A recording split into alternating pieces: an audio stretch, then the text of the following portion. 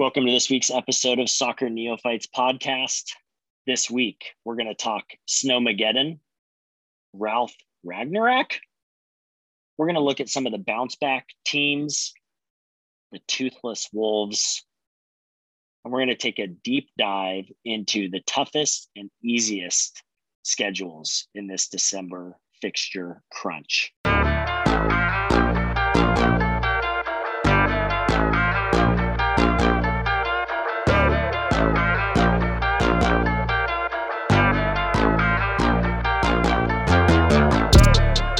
Gentlemen, what's up, guys? Yo, what's good, buddy? What's up? We've got Chris here. We've got Tim. Hey. Our neophyte Kemi is still out, and I got permission from him today I said, let the baby out of the bag, and he responded with, let the baby out of the cat bag.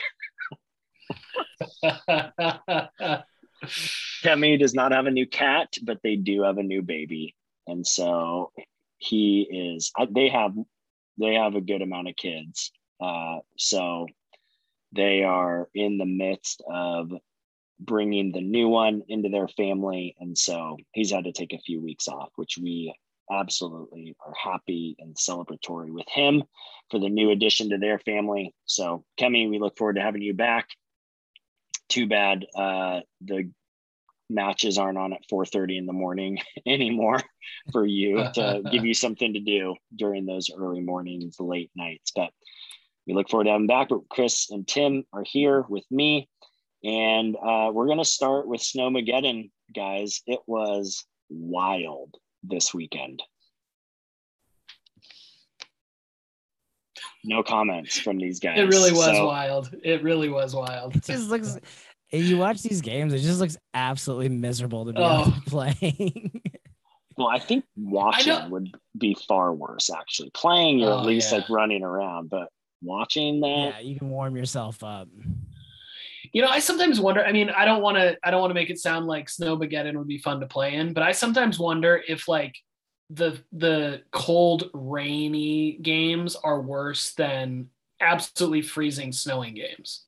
Yeah, no, because you're wet when it's raining, but when it's that cold and that snowy, I mean, it's still miserable it's crazy, but like, it feels like it would maybe be slightly less miserable than.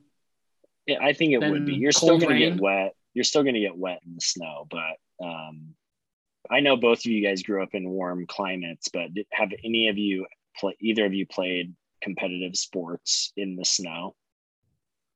You could have stopped the question with competitive sports, but for me, I've played like adult tackle football in the snow a handful of times. It's not fun. It's really cold, especially being from Phoenix, Arizona, where I'm cool with 118 degrees. So, but I couldn't imagine like being a professional athlete trying to perform at my peak performance in that kind of weather. Have you, Nate? Obviously not professional, but yeah, I mean, growing up in Central Oregon, like we for sure played football in the snow. That's not fun, but it's not horrible. The absolute worst is baseball in the snow. It's the worst. You know, baseball season would start in mid-February, and we would start the first couple weeks of practice were always inside. So we would take ground balls off the basketball gym floor, and you can't really do pop flies. You do batting cages and as much as you can until the snow's off the ground. And so, but inevitably, I remember one game we were playing, it was like a spring break tournament that we were hosting, and it started snowing during one of our games, and you're just standing there. Like, it's so freaking cold. And then you go to bat, and if you don't make great contact, it just destroys your hands. So you feel it for like 30 minutes. Yeah, your arms are like still shaking after a foul ball or something. So no, baseball in the snow is just miserable. Yeah, you're barely running. You're sitting there. We'd have a space heater in the dugout, a couple space heaters in the dugout to stay warm, but no, it's not fun. What's funny about this weekend, the match that is like the funniest to me is that Leicester City match, because at the start of the match, there's no snow on the ground. Like, it's just a clean pitch. And by the end, it's just dumped on. There's so much snow. It looked insane. Then obviously Burnley Tottenham got snowed out. City West Ham had quite a bit of snow towards the end. It was all the Sunday matches, it seemed like. Though the snow had started, I know, on Saturday, because I got a message from one of my buddies for Wolves, and their coach that they were taking to Norwich, like, ran off the road or something. So they had to look for a ride. So they ended up driving with someone, and sounded like that was miserable as well. So, yeah, I remember that. Not that this is Premier League, but earlier in the week with the Champions League games resuming, the Villarreal United game, like, they had huge snowbanks pushed off to the sides. So it started earlier in the week, kind of in Europe. But yeah, Sunday was wild. The other big news outside of Snowmageddon is Manchester United has a new interim manager. So the interim to the interim manager has been replaced. They now have an interim manager. I know I called him Ragnarok at the beginning, but Chris, why don't you give us a little taste of who this Ralph Rangnick is? Yeah, or you could call him Rangnick. I was gonna say Ralph Rangnick could also work too. Look, honestly, I don't really know. Like, here's what I'm not gonna do. I'm not gonna be like every Manchester United fan on Twitter and pretend like I've known who this guy is, for the last 20 years, and I've followed his career progression and I know what kind of system he's about to instill. Yeah, I didn't know who he was until the rumors of him possibly coming kind of floated about, and you do a little bit of research, and then you hear like other coaches such as, Jurgen Klopp coming out talking about how great of a coach this guy is, kind of known as the godfather of German soccer. Supposedly this is a great hire from everyone kind of out there, unbiased or biased. Sounds like this is a really good guy to bring into your organization and give the reins to, even if it is for just a little bit. So I'm excited. Hearing Klopp and some of these other coaches talk about him, and like even Klopp being like, well, now we have a legitimate manager at United. It gets me excited. So we'll see what he can do. He's got a lot of work to do, but his MO is kind of building and foundation setting of teams. And so he's got a 6-month coaching contract, but beyond that, it's a 2-year consultancy role. And supposedly in that consultancy role is he has personnel decision-making authority. So part of the deal was, I think he wanted a long-term deal for the coaching role, but they weren't necessarily just wanting to do that, coming off of a 6-day coaching search essentially.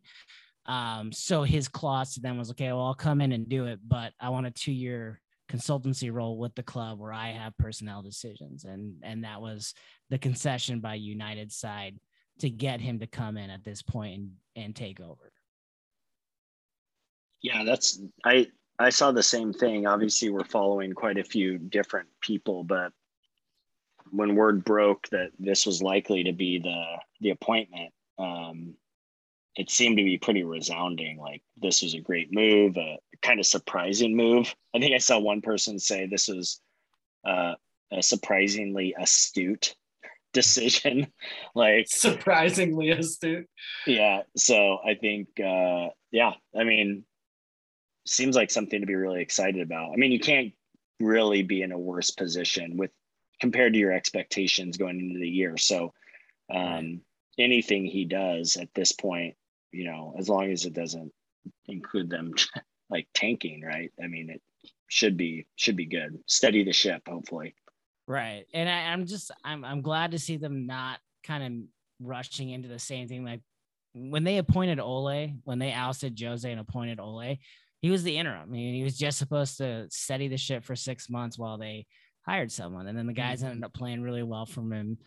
Everybody loved him from a coaching standpoint of how he dealt with players, and they just handed him a contract and said, okay, go for it. So it's kind of nice to see them take maybe a smart, cautious approach to it, bring someone in who's got the pedigree, and hopefully they can lay a much firm foundation. I mean, look, all United's problems start at the back, and so they can't defend to save their lives. I'm sure once we start talking about the match from this week against Chelsea, like Chelsea dominated that match. 70% of that match is in United's defensive zone because they can't take the ball from players. They can't stop people making runs. They give up easy crosses. So hopefully we can get a defensive foundation put in place. From what I've read, he likes to play like a high press, which is something I would love to see. United has some young studs up front, and seeing them press will be a lot more fun than watching them just try and make a run all by themselves. And when it doesn't succeed, just run back to midfield and stand around until you can make another run that doesn't succeed. So yeah, well, let's talk about the match a little bit while we're here. I mean, pretty big match for the weekend. A lot of expectations. Chelsea looking great, United not looking great.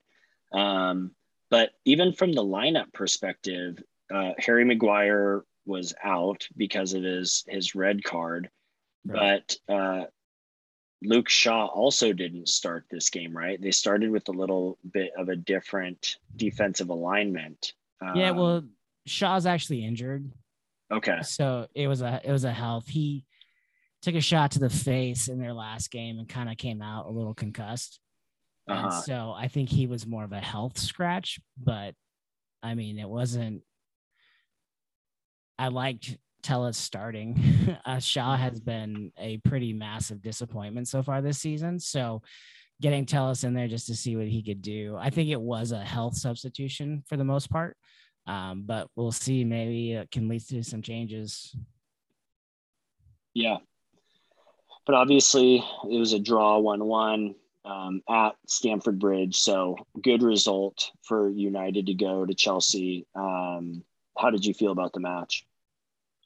Yeah, I think obviously I'm taking that point very happily, especially considering how they've been playing the last 4 or 5 weeks. So if you would have told me before the match, hey, you're getting a point today, I'd be like, sick, let's do this.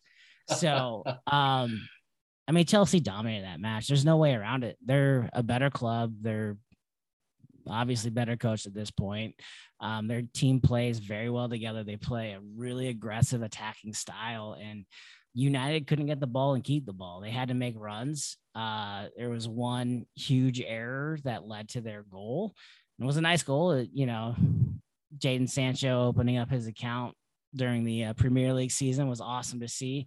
So that was great. But at the end in the press conference, Tuchel was talking about how United had one chance off of a giant error, and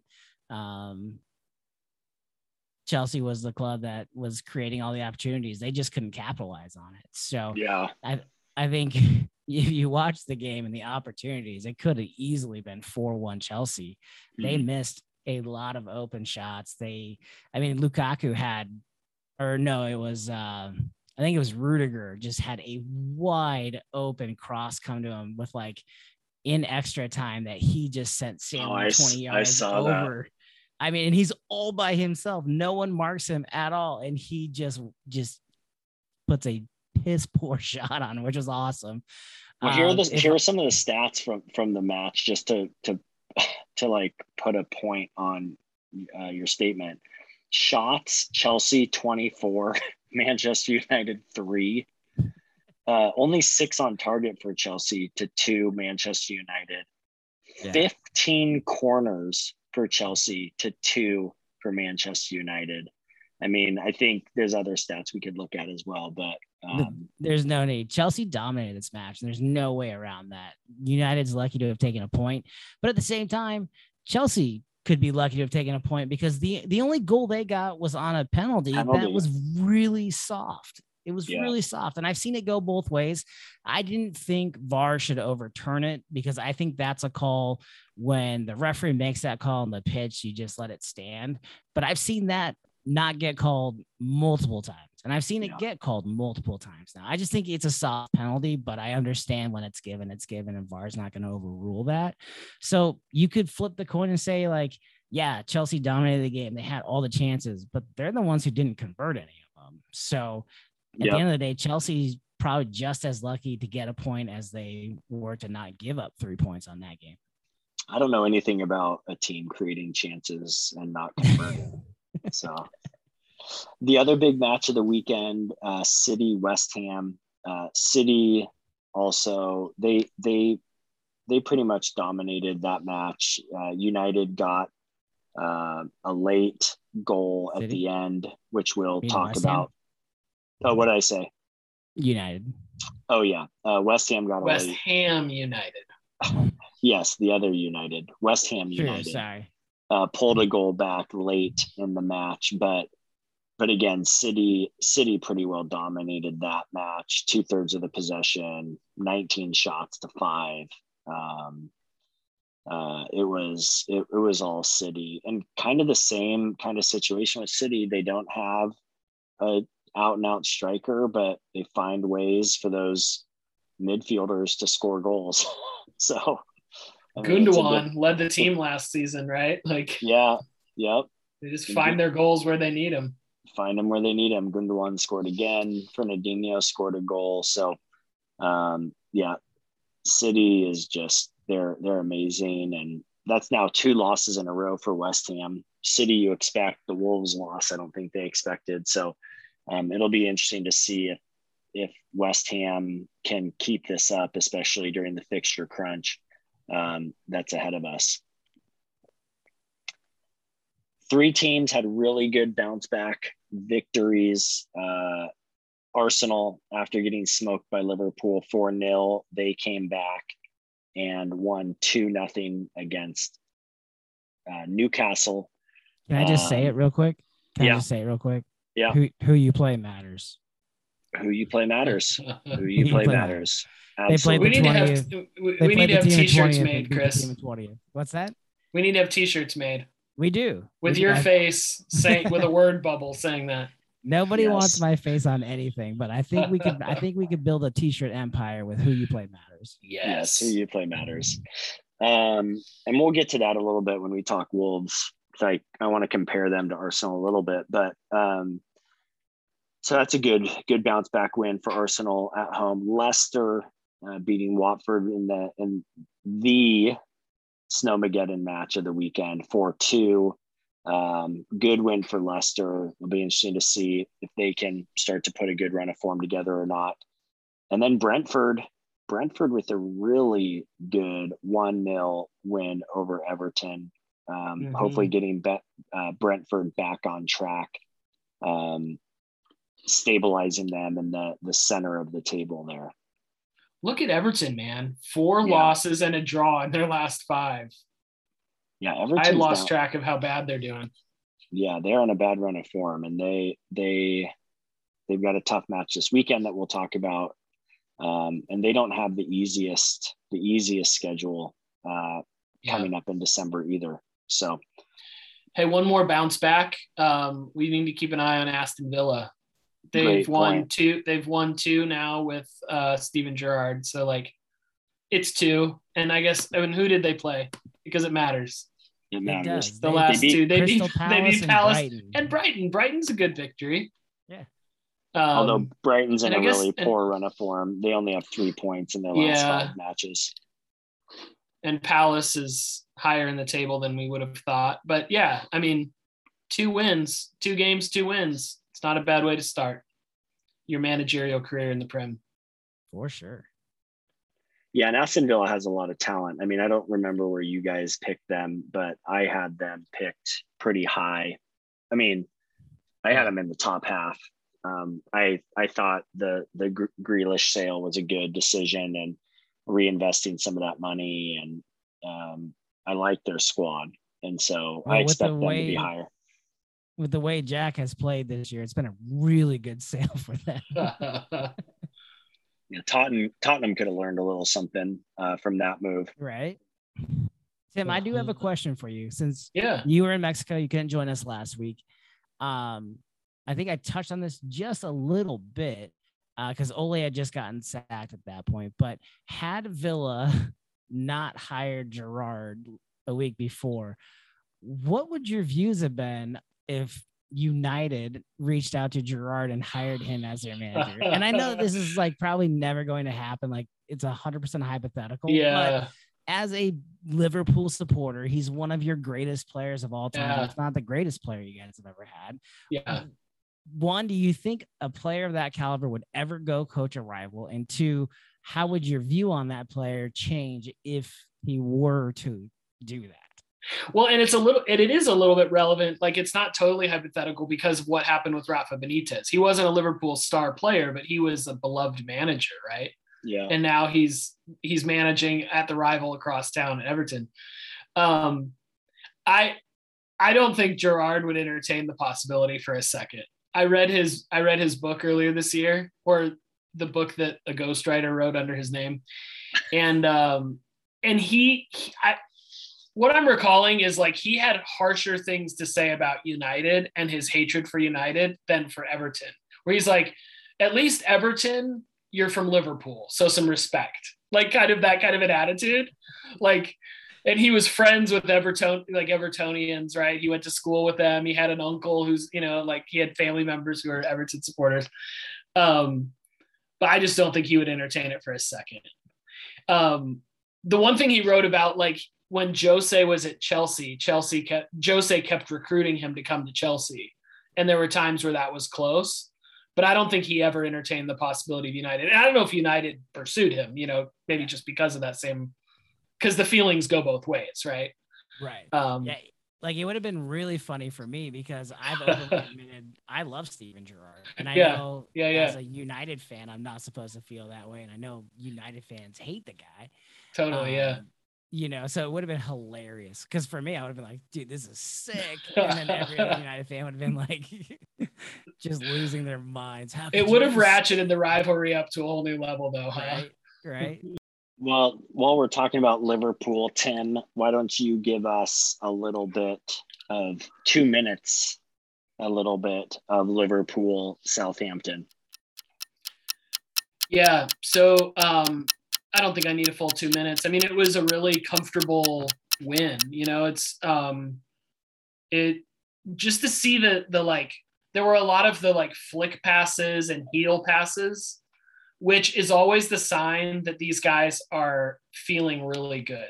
Like they're gelling together and they're enjoying themselves. Like, I don't get the impression with those things that it's like to stick it to the opponent. I think it's like, they're playing at the top of their game and they love playing together and they love feeding the ball to each other. And so it's interesting. They were doing that even without Firmino in the lineup. And Firmino's normally the one with the really nice flick passes and like really fancy footwork to feed the ball to Mane or Salah up front.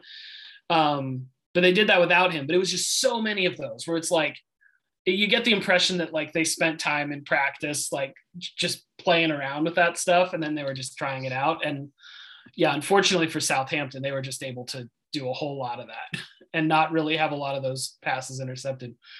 A clean sheet was really important. Good to get those 4 goals. Like looking at the table and the goal differential, like it could very well come down to that at the end of the season, right? I mean, you've got points, you've got the top 3 at 30, 29, and 28. And this gives Liverpool 28 goal differential compared to Chelsea's 26 and City's 20. So keeping an eye on that at this point in the season, like knowing that this slog is coming in December and crazy things can happen to any club with injuries, with weather, with just being tired. So it was really good to get a clean sheet, get that goal differential.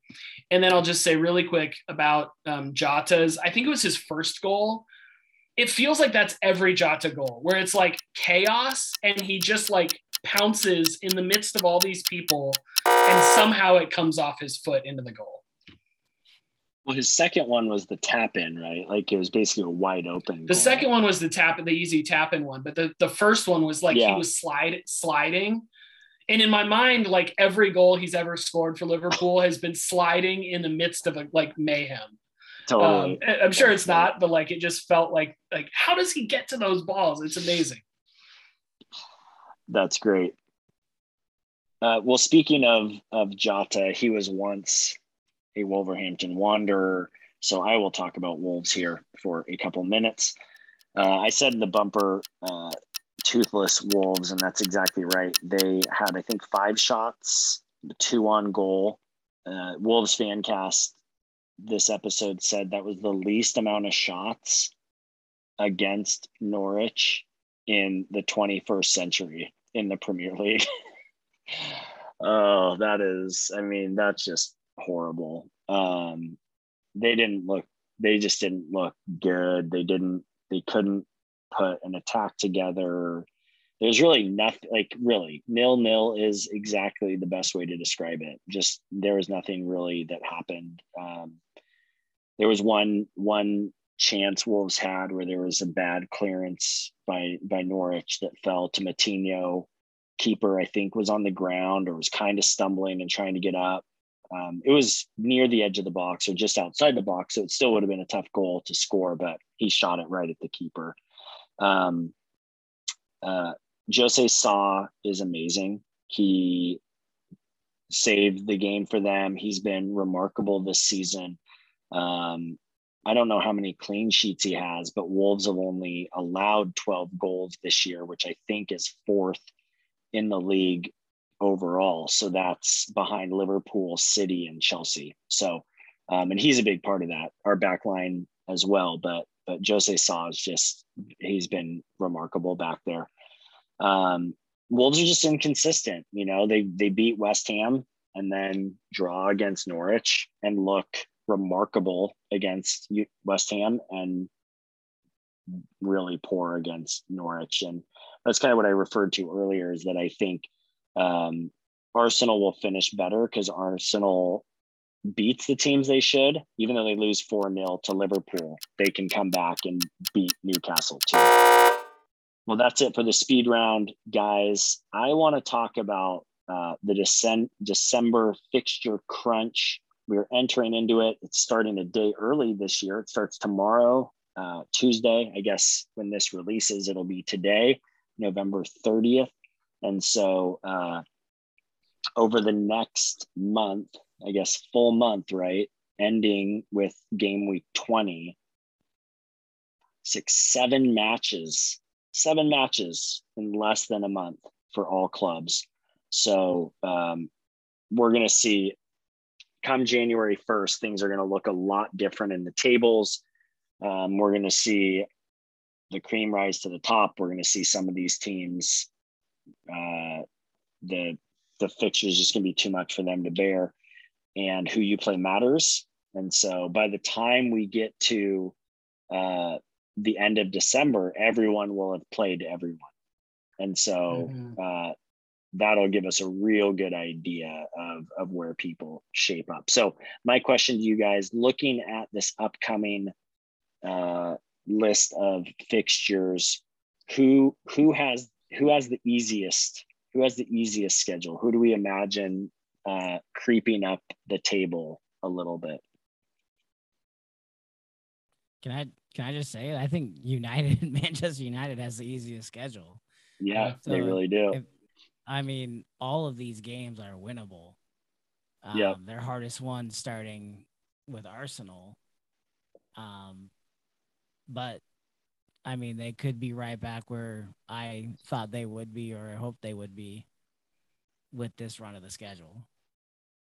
Yeah, they play all three. They play all 3 of the relegated teams in relegation zone, plus Brighton, who I think we expected them to be lower this year.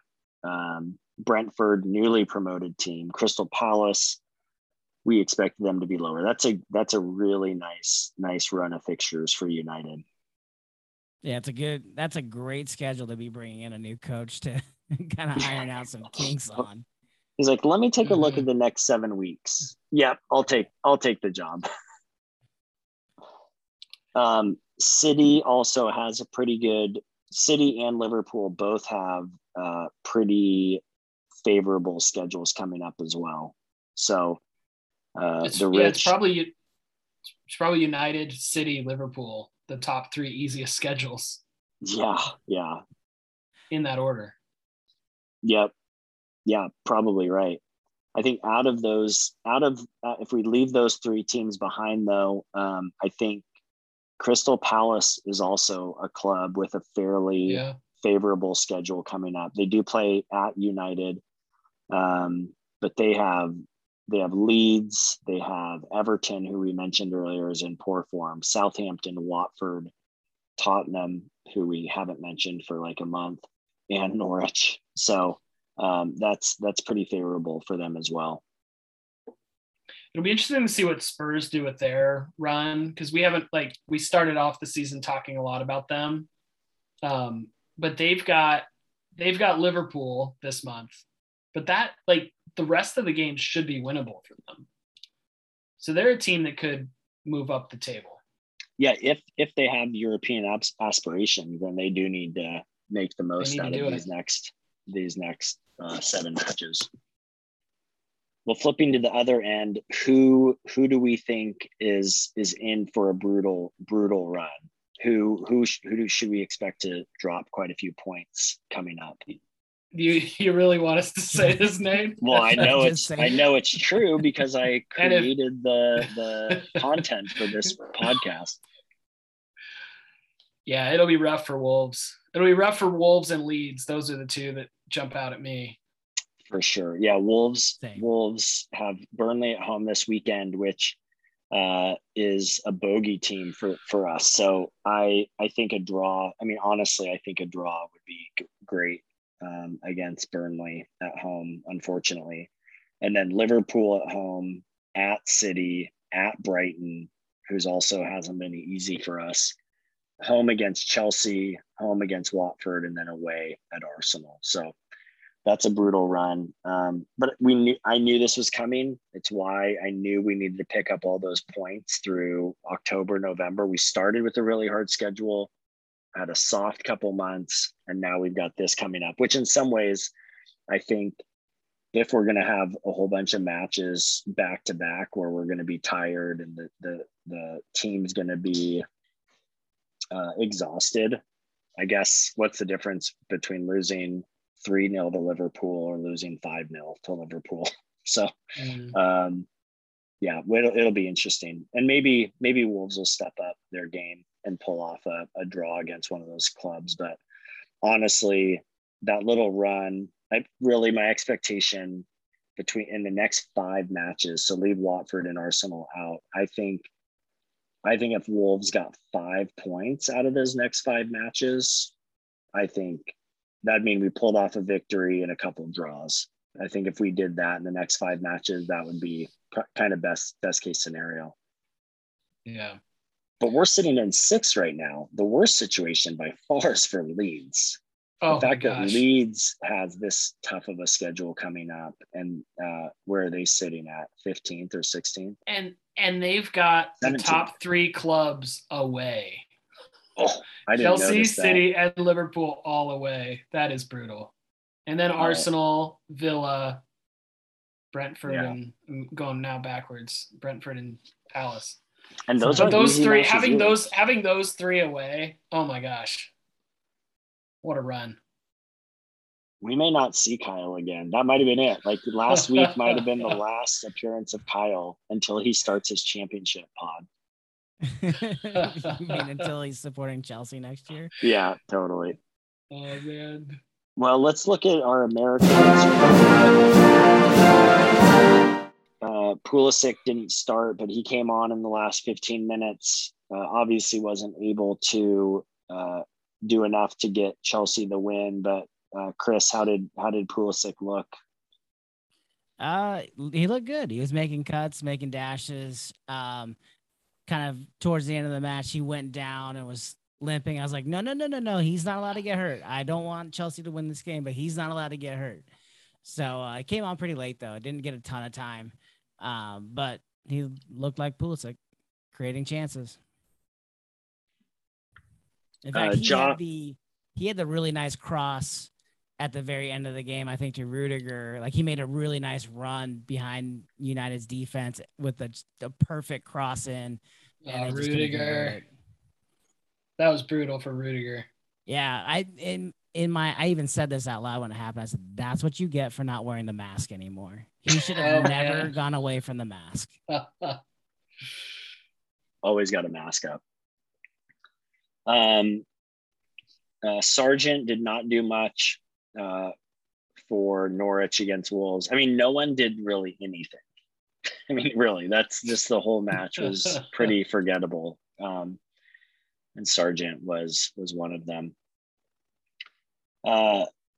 Goal of the week. I don't know if you guys have any nominations. Lanzini's kind of last minute goal for West Ham was a thing of beauty. The way he got great. That ball to like dip. I mean, it looks like he's skying that ball over the crossbar. And isn't that the one too where he kind of like steals it from City and just spins around and then does that? Like, yeah. And to think about who you're doing against, right? Like, to do that against City and just like take charge of the ball and make it do that is amazing. Yeah. Yeah, and the Tomiyasu goal for Arsenal was really beautiful too. I think it was Martinelli. I can't remember who did it, but nice Gabriel, like long pass over the top of his head as he's running towards goal, and he just makes a nice, just one-time shot and goal. Again, that Arsenal team, man, they are. I really like them. Young, fun to watch. A lot of great young talent. Saka is a star. That guy's going to be great. Yeah, if they can, once they figure out, he already is great, I should say, but if they can put it together, that's going to be a really good team in the coming years. Let's look at the lock it in review. I lost my second week in a row. I had taken Chelsea over United. That drops me to 10-2. Tim closed the gap. He picked City over West Ham. He's 8-4. Chris got a win. He took Liverpool over Southampton. That moves him to 5-7. And Kemi's pick doesn't look as bad as it did when he took it. He had United over Chelsea, but it's still a loss. And he is at the bottom of 4-8. We each made 2 picks this week. Kemi took City over Villa for the midweek matches, and then he's taking Arsenal over Everton over the weekend. Chris, who do you have? Yeah, so I was down big last year, and I made a run because I stopped trying to be cute. I think it's what we've learned in sports betting too, is don't be cute. Take the sure thing, okay? Sure, hitting a once in a million parlay is amazing, but you know what? All those losses you have to take to get there is not worth it. So it's time to turn the season around. I'm on a little bit of a run. It's time to stop being cute and just pick the winners. So Leicester. Great pep talk you're giving yourself there, Chris. My guys are always ready to play. All right. Make no mistake about that. All right. I've got Leicester over Southampton in the midweek match, and it's time to get back on that City train because they're playing Watford this weekend. So I will be riding the City bus over Watford. Tim, who do you got? I'm going to go predict. I have no speech to give, but I'm going to go Liverpool over Everton in the derby, and then I'm going to go Liverpool over Wolves. You'll regret that. I'm sure. Even if it's just a point, I'll take it. I just want you to regret it. A point. That's all I want. That's all I want. Where is that one? Is that at Anfield or Molineux? It's at Molineux. Got it. Liverpool's been the team. Wolves have beat every other of the big clubs over the past couple of years that I've been a fan, but we have not fared well against Liverpool. I think there have been a couple that have been like tight. I seem to remember one where I think it was 2-1, a pretty close game, and then Wolves gave up a goal right at the end to make it 3-1. But I I don't remember a Wolves Liverpool match that's been close. We beat City a couple times. We beat United a couple times, beat Arsenal, but Liverpool's been tough since I've been a fan of Wolves. So I don't actually really have high expectations there. I am taking West Ham over Brighton this weekend. I think they'll get it back on track. And I'm taking, or this week, and then I'm taking United over Crystal Palace on the weekend. I don't know who Kemi's going to be featuring next week, but matches to watch. Merseyside Derby is that tomorrow or is it Wednesday? It's Wednesday. I think it was initially scheduled for tomorrow, actually, but they bumped it. Okay. Yeah, so tomorrow just 2 matches, and then Wednesday we got a nice little slate of matches being capped with Everton, Liverpool, which should be really good. United Arsenal. I'm just gonna hope. Too. Yeah, United Arsenal should be good. Teams going kind of opposite directions. We'll see how they fare against each other. Lots of talent on both sides of the ball, on both sides of the ball there. And then over the weekend, we already mentioned, I think West Ham Chelsea, that should be a great match. And then Everton Arsenal on Monday. I know that this part of the season is like insane and 2 matches a week. I freaking love it though. I absolutely love it. It's so fun. And not that the Champions League matches in midweek aren't fun, but there's just, I don't know. I just love the Premier League so much that I love the double fixtures throughout the week now. I love it. I'm in. Me too. I'm excited. Let's do it. All right, gentlemen. Well, that's all we have. Hey. We'll have a lot to talk about next week. The funny thing is the Tuesday, Wednesday matches will be such a distant memory. We barely touch on them, but we'll do our best. It's always funny because it's like, I know they played, 6 days ago for that match, but it always feels like it was earlier in the season. Totally. Like, oh yeah. They did play Arsenal on Wednesday. You are correct. There's a good chance as a Wolves fan, I'll be trying to remember back to Burnley and skip the weekend match. So I'll have the Merseyside Derby seared into my memory hopefully for better. Hopefully for better. But there is always Glazers out, guys. There is always Glazers out. And Ragnarok in.